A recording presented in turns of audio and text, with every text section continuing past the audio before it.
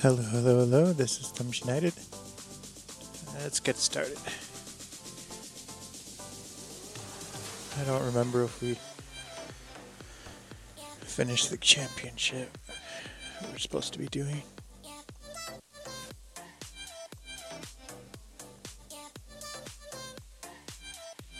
I don't want the bucket list.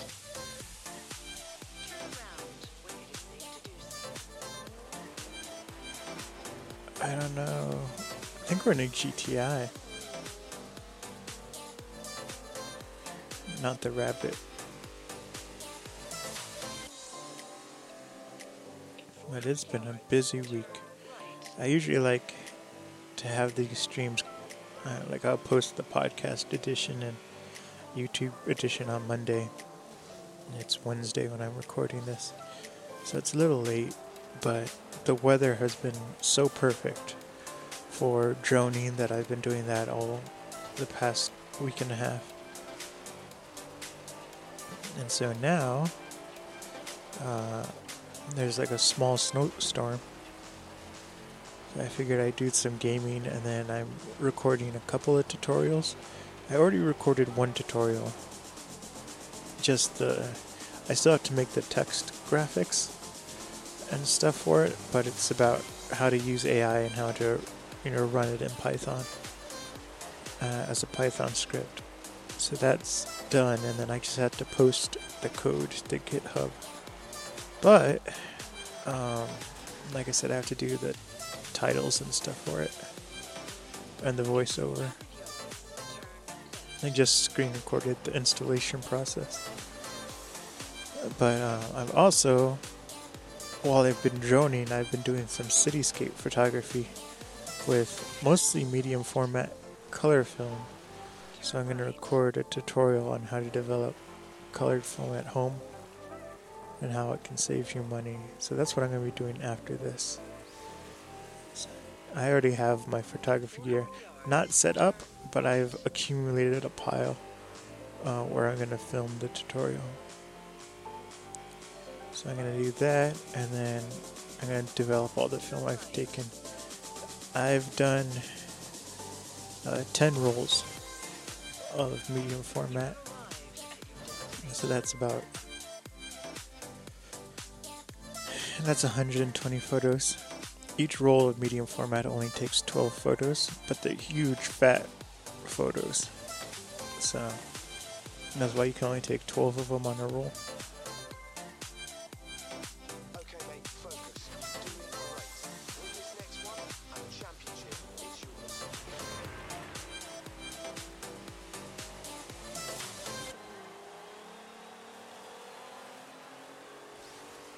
So today's going to be a busy day. And then I was woken up early. I had no reason to wake up early today. I did most of the stuff I needed to do in the morning last night. But my dog wanted to go out. She's on her cycle. And she's looking for a boyfriend. She can't get out of our yard, but she does this thing where she howls, and she's a Newfoundland, and it's funny because it sounds like a whale. It's like, but so they sleep in the kitchen / TV room, and then I have my room. It's all on one floor, and so I close my door.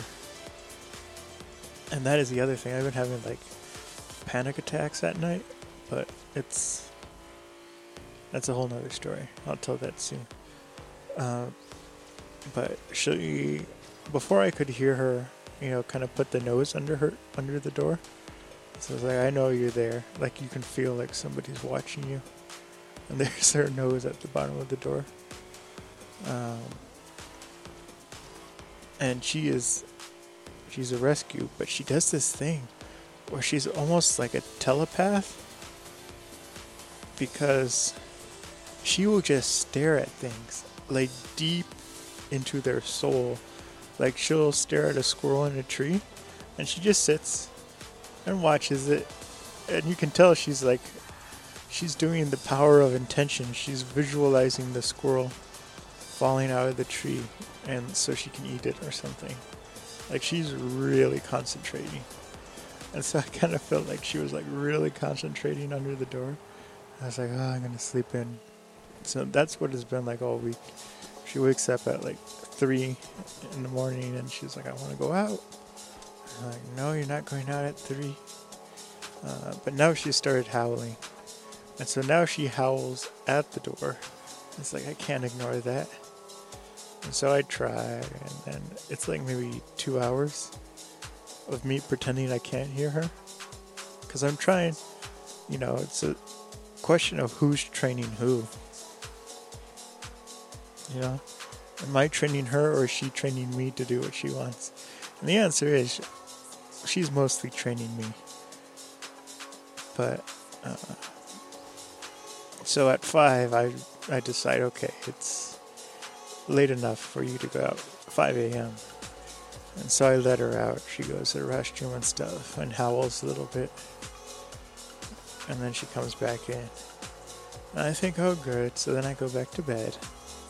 And she literally starts howling like 30 minutes later that she wants to go back out. And I'm like, no. So that was this morning. And I finally gave up around 8 a.m. and I was like, I'm getting out of bed. Even though I cleared everything to sleep in.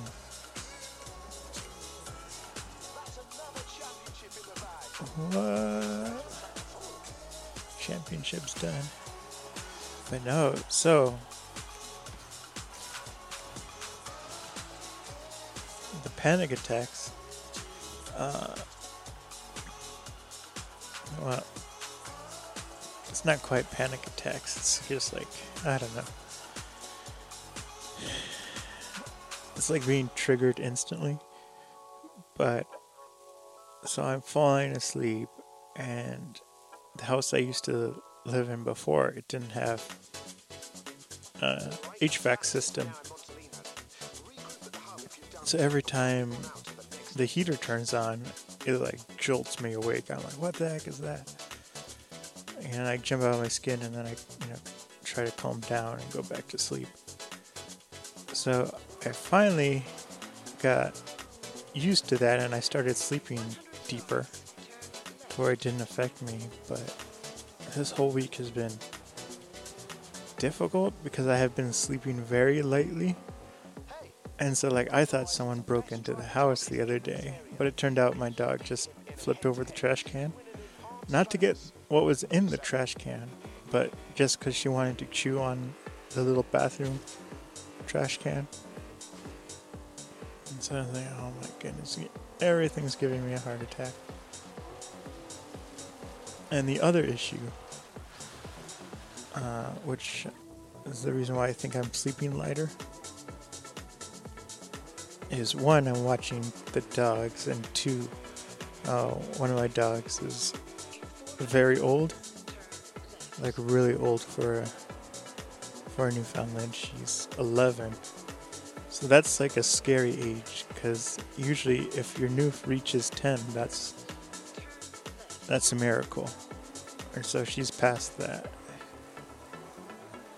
And she's lost most of her vision, so I'm always keeping an ear out for her.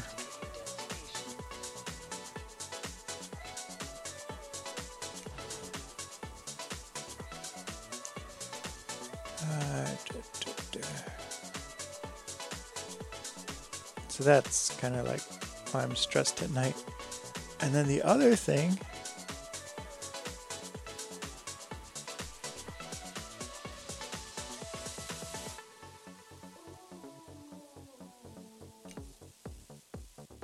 is that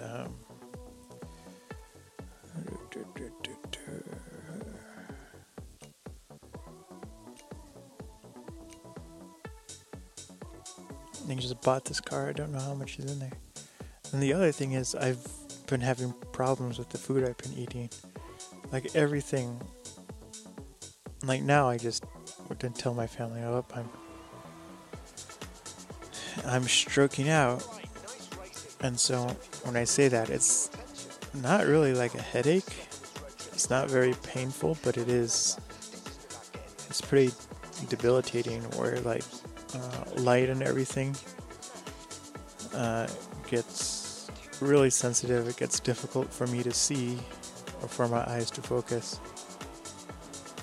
And so like light and motion actually makes my head feel like it's spinning. And sometimes it feels like I'm having a seizure. So that was happening pretty daily, and I couldn't figure out what it was. Because a lot of it is food-based. That starts... It's probably what we think it is it's a migraine with aura, but just no pain, it's just the aura. And so that's when your visual cortex starts to like freak out. And they say there's like some kind of brain waves that go awry across the visual cortex, and that's why you get vision problems, you can lose your vision. You get like squiggly lines, or in my case, I get like spots in my vision, usually colorful spots. So that's been happening every night, and I was like, okay, so what am I eating? So I think what it was is this aged cheddar I was eating. I make this macaroni and cheese, where it's kind of saucy. And so what it is it's like 4 tablespoons of butter. You melt that, and then I can't eat gluten, so I use gluten-free flour. And so you put 3 tablespoons of gluten-free powder in, and then you mix it up as you're heating the butter. Once it's melted, then you add 2 cups of milk, a half a cup at a time, and it thickens because you're making a roux. And then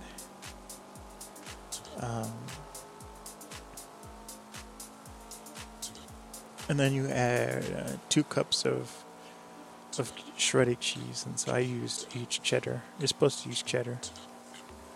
And so I'm pretty sure that I'm having a reaction to the aged cheese. And so I made a lot of it, so I was eating like a little bit at dinner for a couple of nights. And so since I finished the macaroni, I've been better.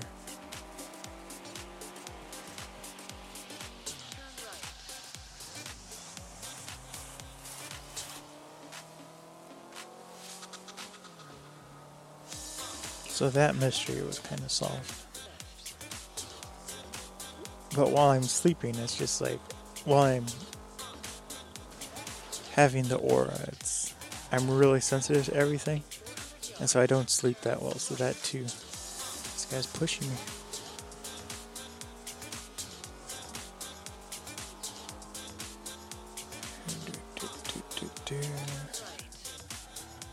So that was also adding to me not sleeping well.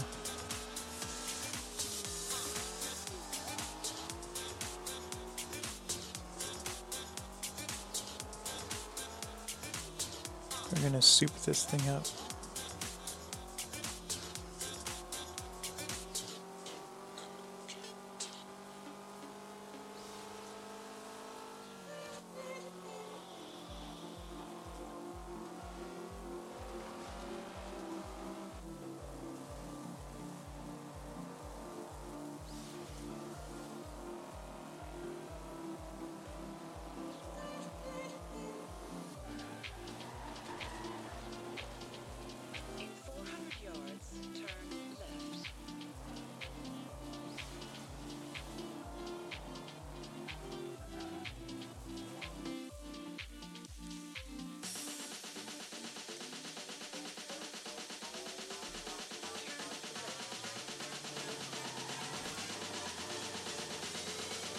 This might not. Oh, good.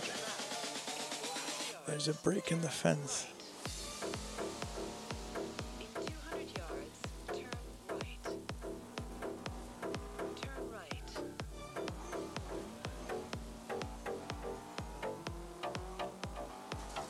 But I've also been working on a lot of astrophotography stuff.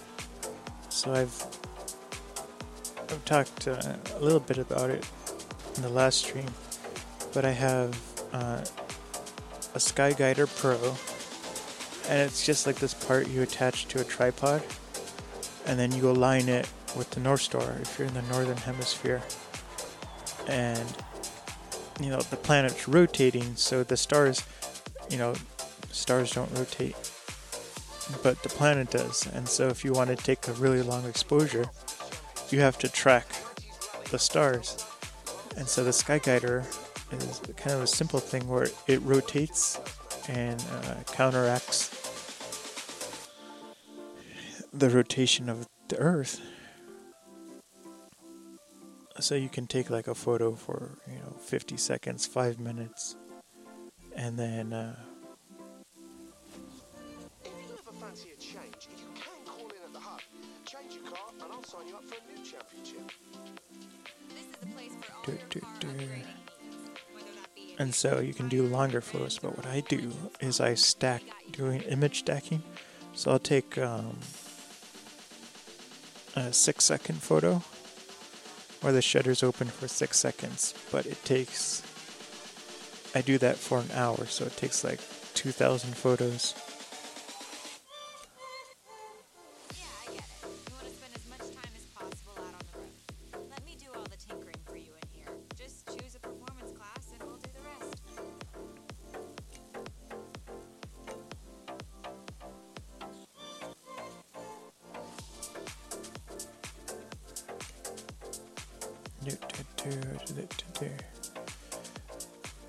And so doing that, and then on the computer combines all those images together, and it creates a really high fidelity image, or it removes a lot of the noise and essentially picks the strongest pixels that there are. So you get really detailed photographs of the sky. And so doing it that way, yes, they're 6-second photos, but I'm doing it for hour and a half. And so they say that's a combined time of an hour and a half exposure. So what's nice about that is I live in Michigan, so there are a ton of clouds. It can be completely clear, and then a cloud will pop out of nowhere, or a huge cloud layer will come. And so when I'm taking, the 2,000 photos, I look at them in Lightroom and it's like, oh, a plane flew by here, don't use that photo. And then, oh, it's too cloudy on this section, these 4 photographs, and then don't use that one. Where if I was doing an hour-long exposure, I wouldn't have that ability to cut out what I wanted, what I don't want.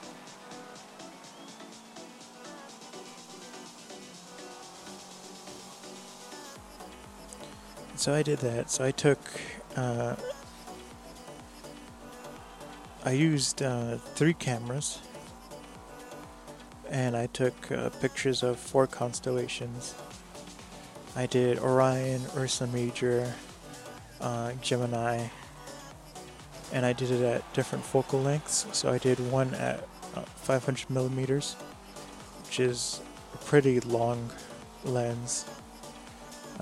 It's actually a special lens I'm going to talk about later. But I did that, and I actually had a little bit of technical difficulties with that one. And then I did 28 millimeters, which is pretty wide angle. And then I did 200 millimeters with a different lens. So what's nice about the Skyguider is the Skyguider Pro is if you balance it right and have kind of 2 medium-sized cameras, you can mount 2 cameras to the same tripod mount and have it rotate. And so that's what I do. And then I have one more mount that I attach the bigger lenses to with the camera. So each constellation I take 3 sets of photos. Kind of the wide angle, the medium, and then the super telephoto. And so it ended up, you have to take them in RAW. So they're huge file types, and like I said, for each constellation, there's about 1,500 images. And then I use a program called, I think it's Deep Sky Tracker. No, that's not it. It's Deep Sky Stacker or something. But it takes all those photos, all those raw files, and then it looks at all the stars, and then it aligns each photo so they're all perfectly lined up. And it's pretty easy for it because I'm using the... No, it did the wrong gear. Because I am tracking the sky, so even though the Earth's rotating and it rotates a lot in an hour, the lenses are following the stars. And so it takes like the 1,000 photos. I've discarded the ones I don't like, and then it combines them together and makes a really low noise, high resolution image.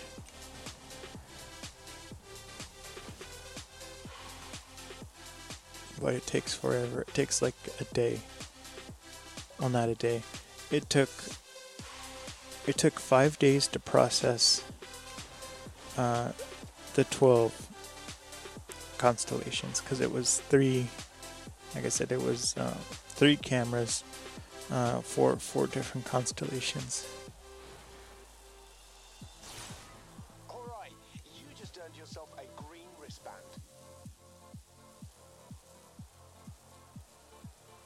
I got a green wristband.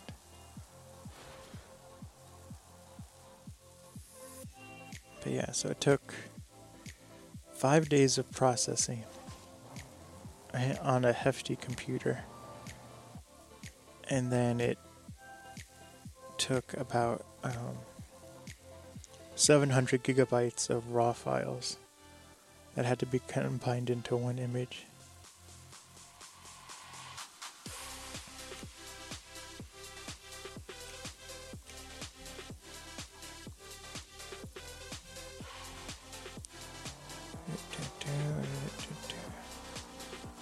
So that was a lot of work. And then you actually need a separate disk. If you have enough space on your internal hard drive, you might not need it. But to do the process, a lot of times you would need 200 or 150 gigabytes, where it had to use for temporary files as it's combining them. So it's like, it takes a lot. So going back to the, I haven't been saying I've been busy. Going to the different parks, I've been droning. So I have a lot of new footage. I'm taking photos as I drone as well. It is quite a time to be alive. I built my own drone. Well, I've been doing fixed wing, which is like remote control airplanes, and then droning, but both of them are kind of large because I have to carry, a gimbal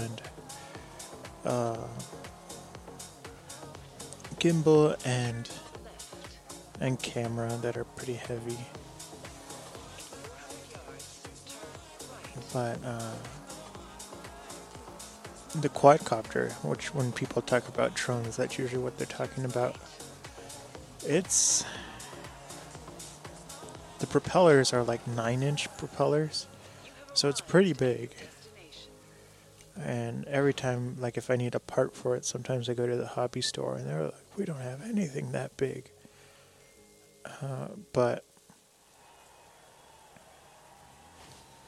So it's difficult to get parts for it. I mean, it's easy with Amazon and eBay, but not locally. But the drone I built, it's a DJI F450. And it's scary to fly. It's one of those home built ones, kits that you get. And it's not that it's the kit that's scary, it's that I'm always worried about losing signal and transmitter. And I might get a new transmitter and stuff, but I have a Turnigy transmitter, which is an inexpensive $100 one, but there's a lot of settings you can have to make it programmable. But I have a FlySky module, which uses a different, transmitter than the original one. And so the whole reason why I got this one module is because it has extended range, reliability, and stuff. And so that was all good. And then I got a receiver, which the transmitter sends the signal to the drone. And the receiver is the part on the drone that, accepts the signal and does what the controller tells it to do. And,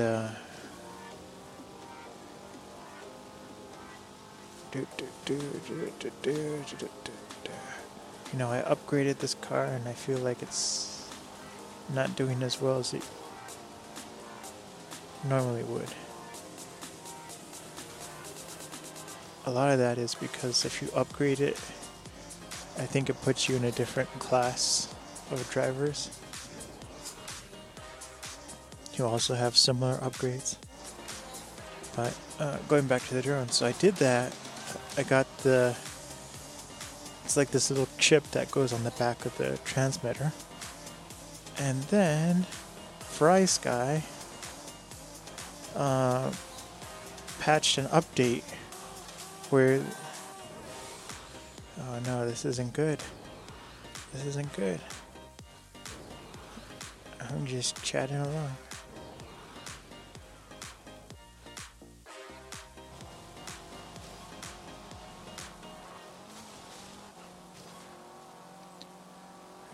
Minding my own business, I was about to lose the race. First past the post. And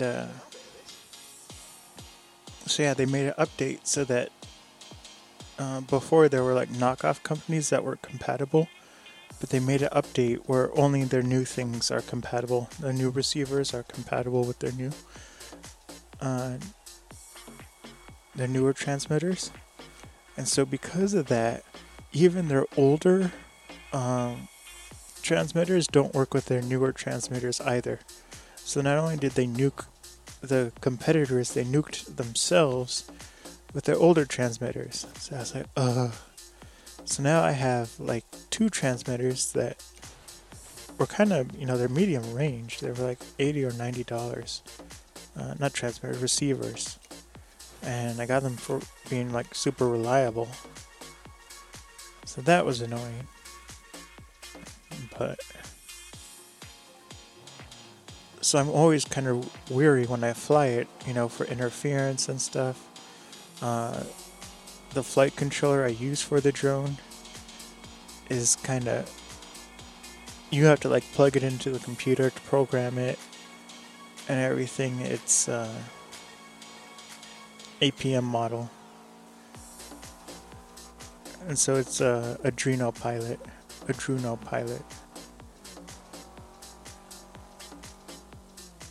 And it works well like 90% of the time, except for like one thing. And that's like just holding this position. Like I can have it do an altitude hold, and that works well. Or I can fly it manually with no autopilot. But so it's always scary. It's a big setup. I have to go to the park usually early in the morning when no one's there. And like I said, when I'm flying it, there's so much electromagnetic, fields from its own motors that getting the antenna placement was always difficult. So I've always had signal problems. And so like I said, they updated the... Did I just do this race? I think I did.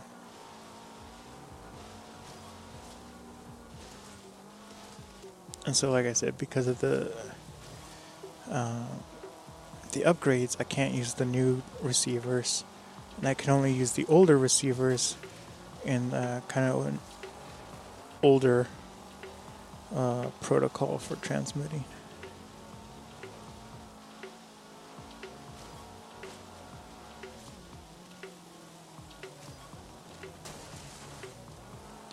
So I actually bit the bullet, and then I got a DJI drone. I have the Air S2, the Air 2S. And the reason why I got that one is because I needed a drone that does 60 frames per second, and I wanted it to do 4K at 60 frames per second. And I'm not planning on releasing the videos that I do with it in 4K at 60 frames, but I do plan on releasing it kind of slowed down to 30 frames. So because it's 60 frames, slowing it down to 30 frames, it's just remapping the frames, and so that's about 2 times slow motion. So if I take a video that's 1 minute long, when it's converted to 30 frames per second, it will be 2 minutes long.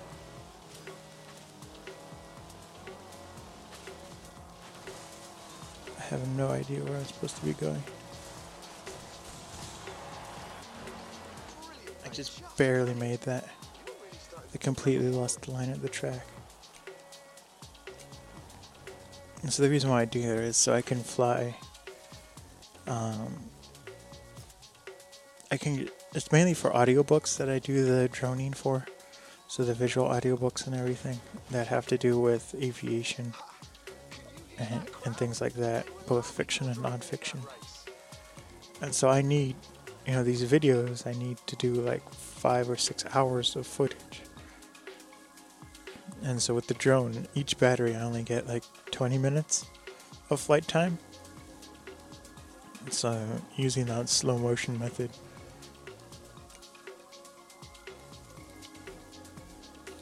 I don't have to go out to the park as much to get footage. I still have to do a lot, but it's not as hard. You have arrived at your destination. And so before, with my homemade drone, I would do HD at 120 frames per second, and so that's 4 times slow motion. Okay, you've done really well. You just need to win this next race and the championship is And so if I record a minute of footage, then that's 4 minutes once it's converted. So that was slow, but it was a little too slow. But the main reason why I did it that slow was because for my first drone, it was a $80 Bugs 3 drone, and so it could barely handle a GoPro. And so I did it at 120 frames because there was no gimbal, there's no stabilization. And so because it was so slow, what would seem like a jerky movement of it auto-correcting to be a level would actually be kind of slower. It'd still be kind of wobbly, but it wouldn't be as jarring as if I did it in real time.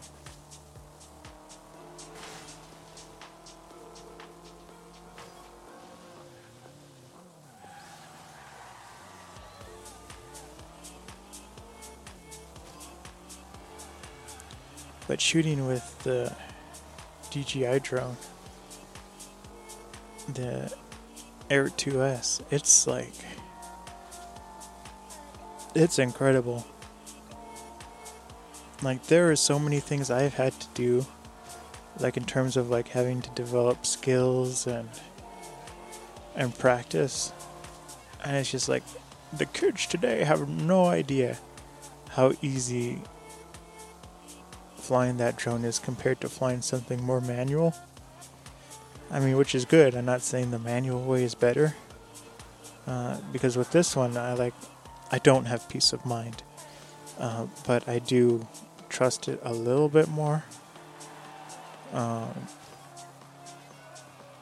never fly it outside of my sight, so I can always see it where I'm flying, and then call that line of sight, which is what you're supposed to do, unless you have like a professional drone license. I just have a recreational drone license and safety test. But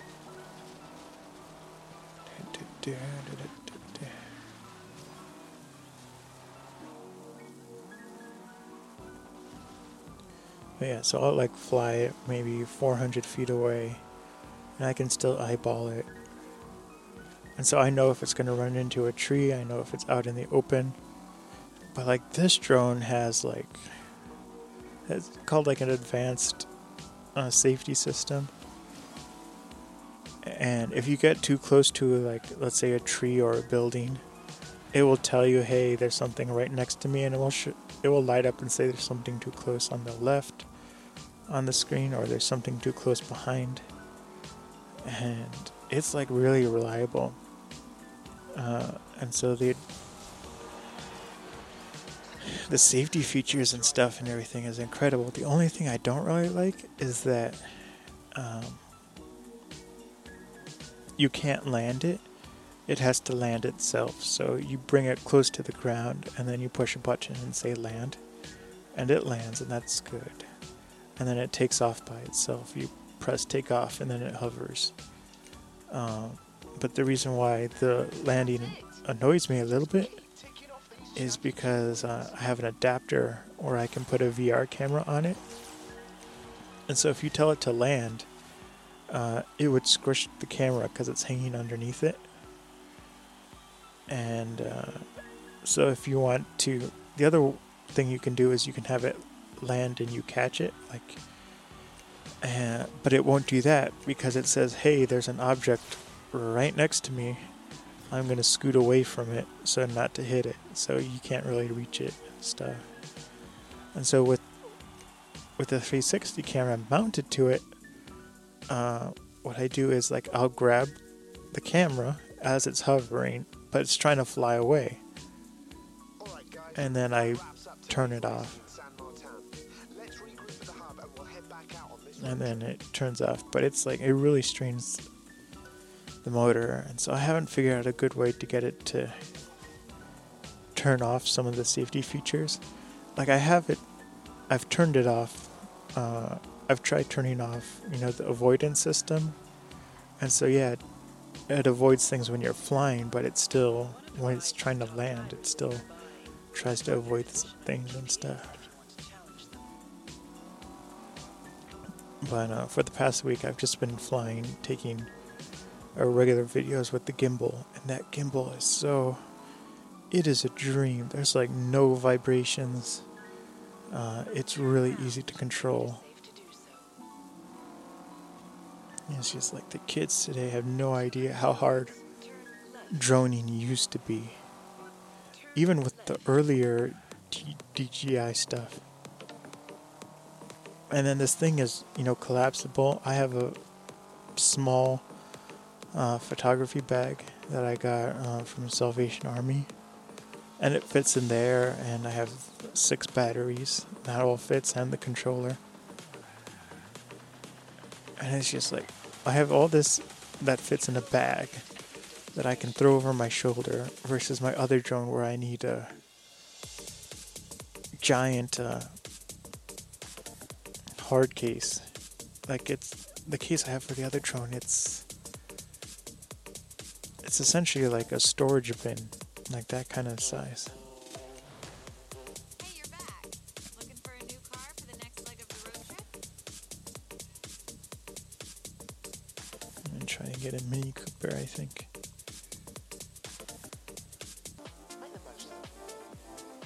In 400 yards, turn right. And so early in February, Turn right. I have kind of we're doing the return Right. of the magazine that I used to do with the Master of Art Monthly. And so the January issue, I'm trying to have it come out in February, the beginning of February, and it's going to be kind of like a photography diary of all the stuff I did in January. So I'm going to put the drone photos, the astrophotography that I've been doing, and then Take the first I have some wildlife photos as well. So January was a busy month. And then I'm also going to put in some tutorials. And then throughout the month of February, I'll be releasing more videos of the things that I've animated and everything. And we also have the Alaska Lost Photographs. And so I'm going to put a couple articles in there about Alaska and show off those photographs. But I'm going to be releasing it on the Amazon Kindle platform. bear right. And then I am going to release a Keep right. iBooks Recalculating route. an iBooks version for the Apple iPad and phone. And the iBooks version will let me put in videos and embedded links and things like that. So it's more interactive. I'm pretty sure you can't put videos in the Kindle editions, Kindle books. So the iBooks one will have that. And then I'm going to do a limited print version.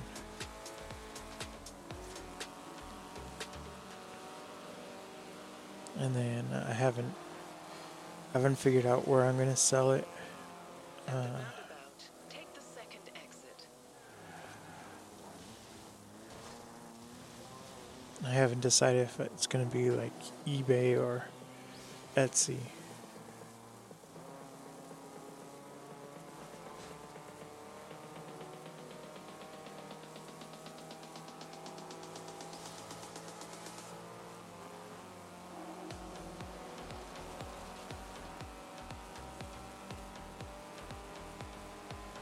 Yeah, so it's going to be a busy couple of weeks. 400 yards. Not a couple of weeks, a busy week coming up. Turn right.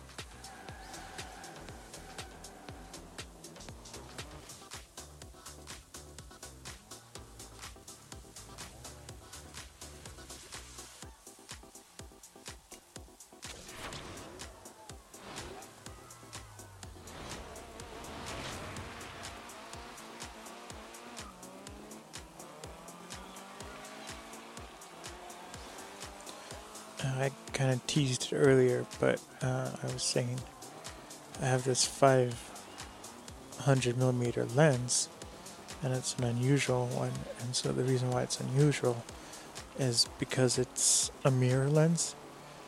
So instead of using lenses to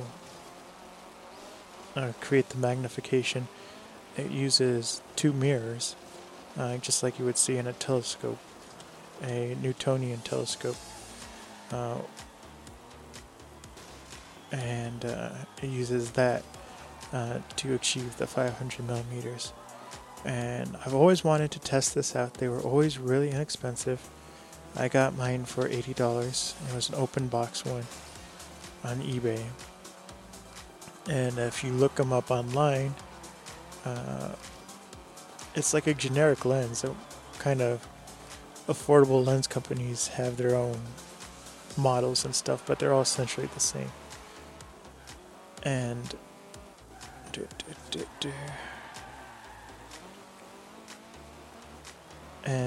so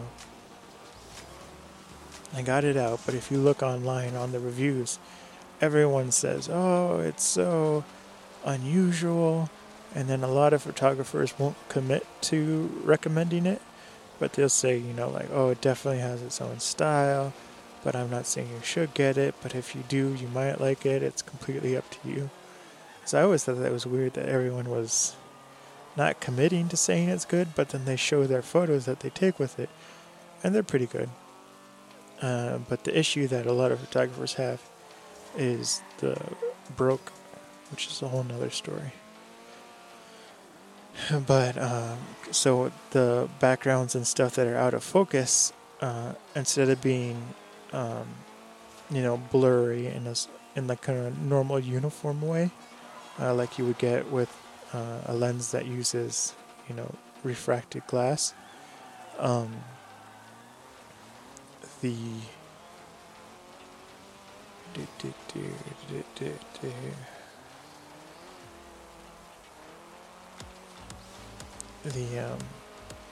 with the mirrored one, the out of focus areas are kind of creates little donut holes, because the way the mirror works is it's a mirror that's closest to the camera, and then there's another mirror that's on the tip of the lens, and so the camera actually looks through a hole in the primary mirror,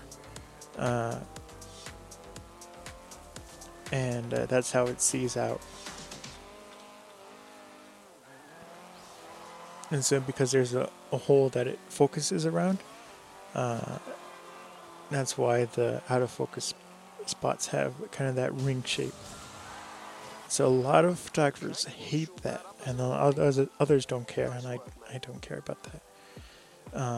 But it only happens in certain situations. So it's like if the part that's out of focus is in the background and it's super bright, then you get the rings. But if it's kind of a dull, darker background, you don't see the rings so much.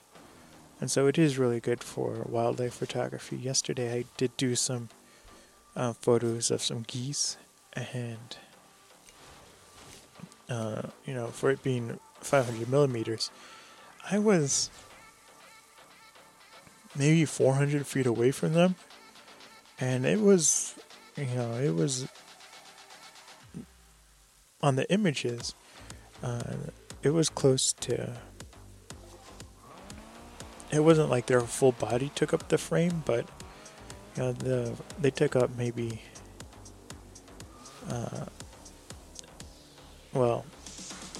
their feet would be like from the bottom of the frame to their head being the top of the frame.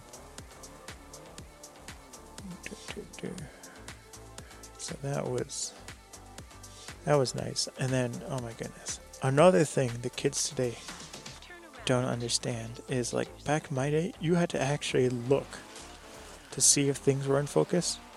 Now this lens is fully manual. There's no electronics on it. You have one f-stop, and that's 6.3 or something. And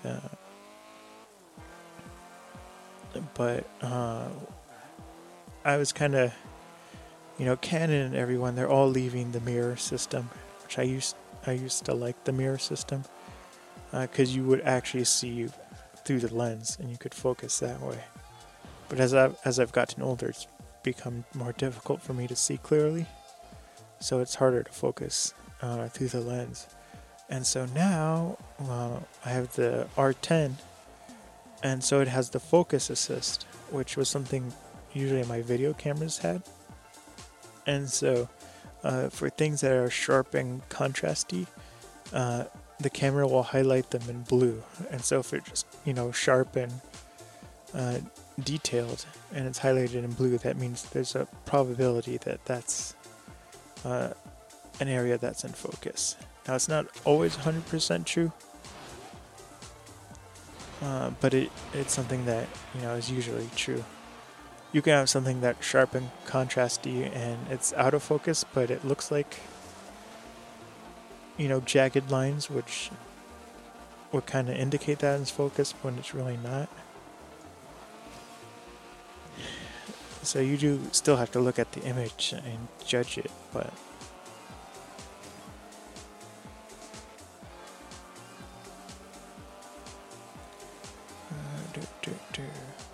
And so with that feature in the camera and this lens, it, instead of it being such a hard lens to focus, because like I said, it's 500 millimeters and with an aperture of 6. And for a telephoto lens, that's quite low. I mean, a lot of times you hear with lenses like, oh, you need an aperture of 1.2 or 2.8 to be any good. But once you get to a certain distance, with affordable lenses, you get to like the best aperture you can get is 8, an f-stop of 8.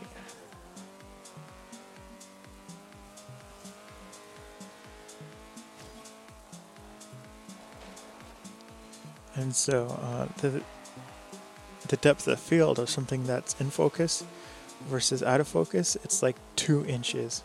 So if you're focused on the wrong thing, you can be off by 2 inches and it will look very out of focus. And so only a sliver of things are in focus. But with the focus assist on the Canon and stuff, with the highlights and peaking, it's really easy to figure out when you're in focus. And so if I had an earlier camera that was just through the lens, it would be a lot more difficult to focus this camera, but it's turned out not to be, so I was quite lucky.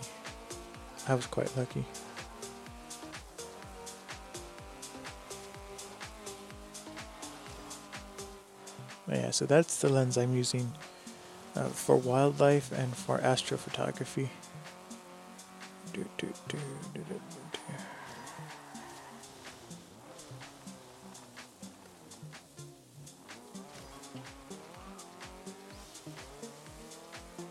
Kind of went wild over there. But for the astrophotography, even though you're taking photos of the stars, which is like the farthest possible thing, it's still a little difficult to get them in focus.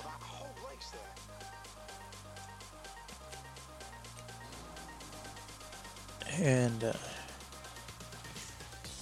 just because the lens is so sensitive, but I was able to do it. But when I was doing the image stacking, it turned out that the camera was, the mount was a little wobbly, so there's a lot of streaking on the stars, so that was unfortunate. But the next time I do it, I'll take better photos, and then when I stack them, it will be better.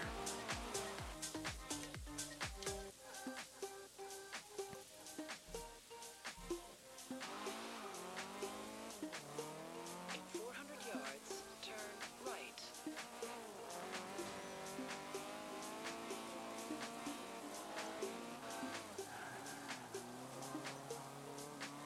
Turn right.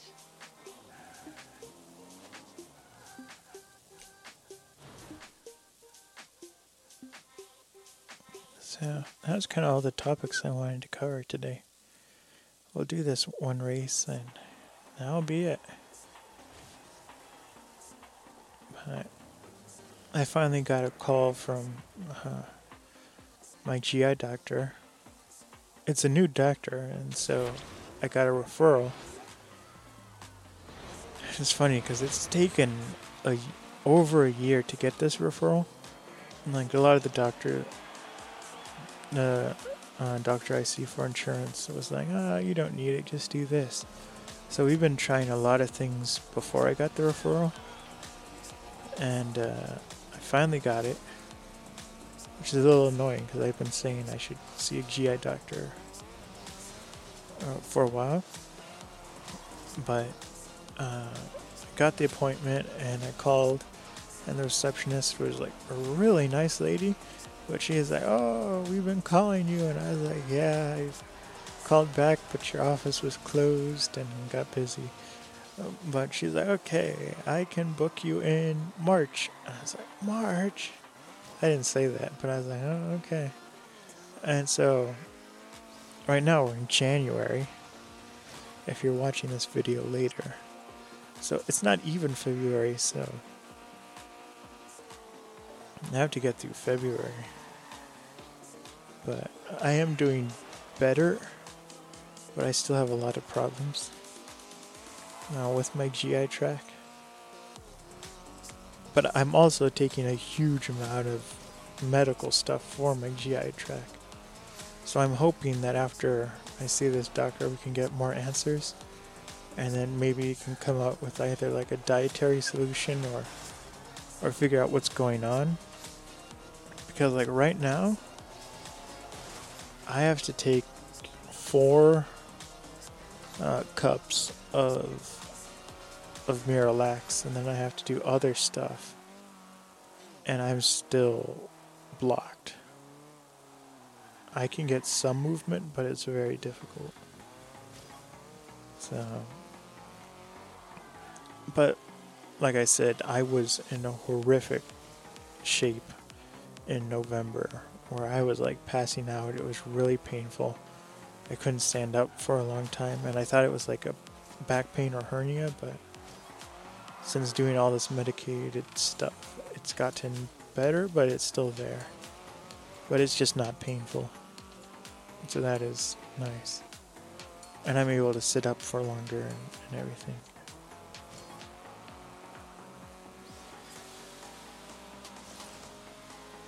You've earned a skill point.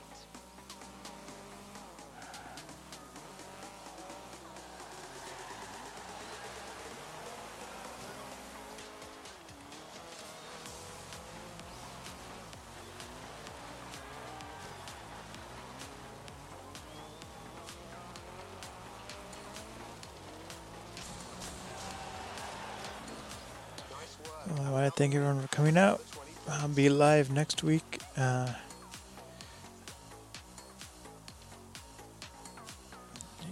next week. I'll try to be live either Saturday or Sunday. This coming Saturday or Sunday. But yeah, I'll release this on the podcast and YouTube. Bye bye.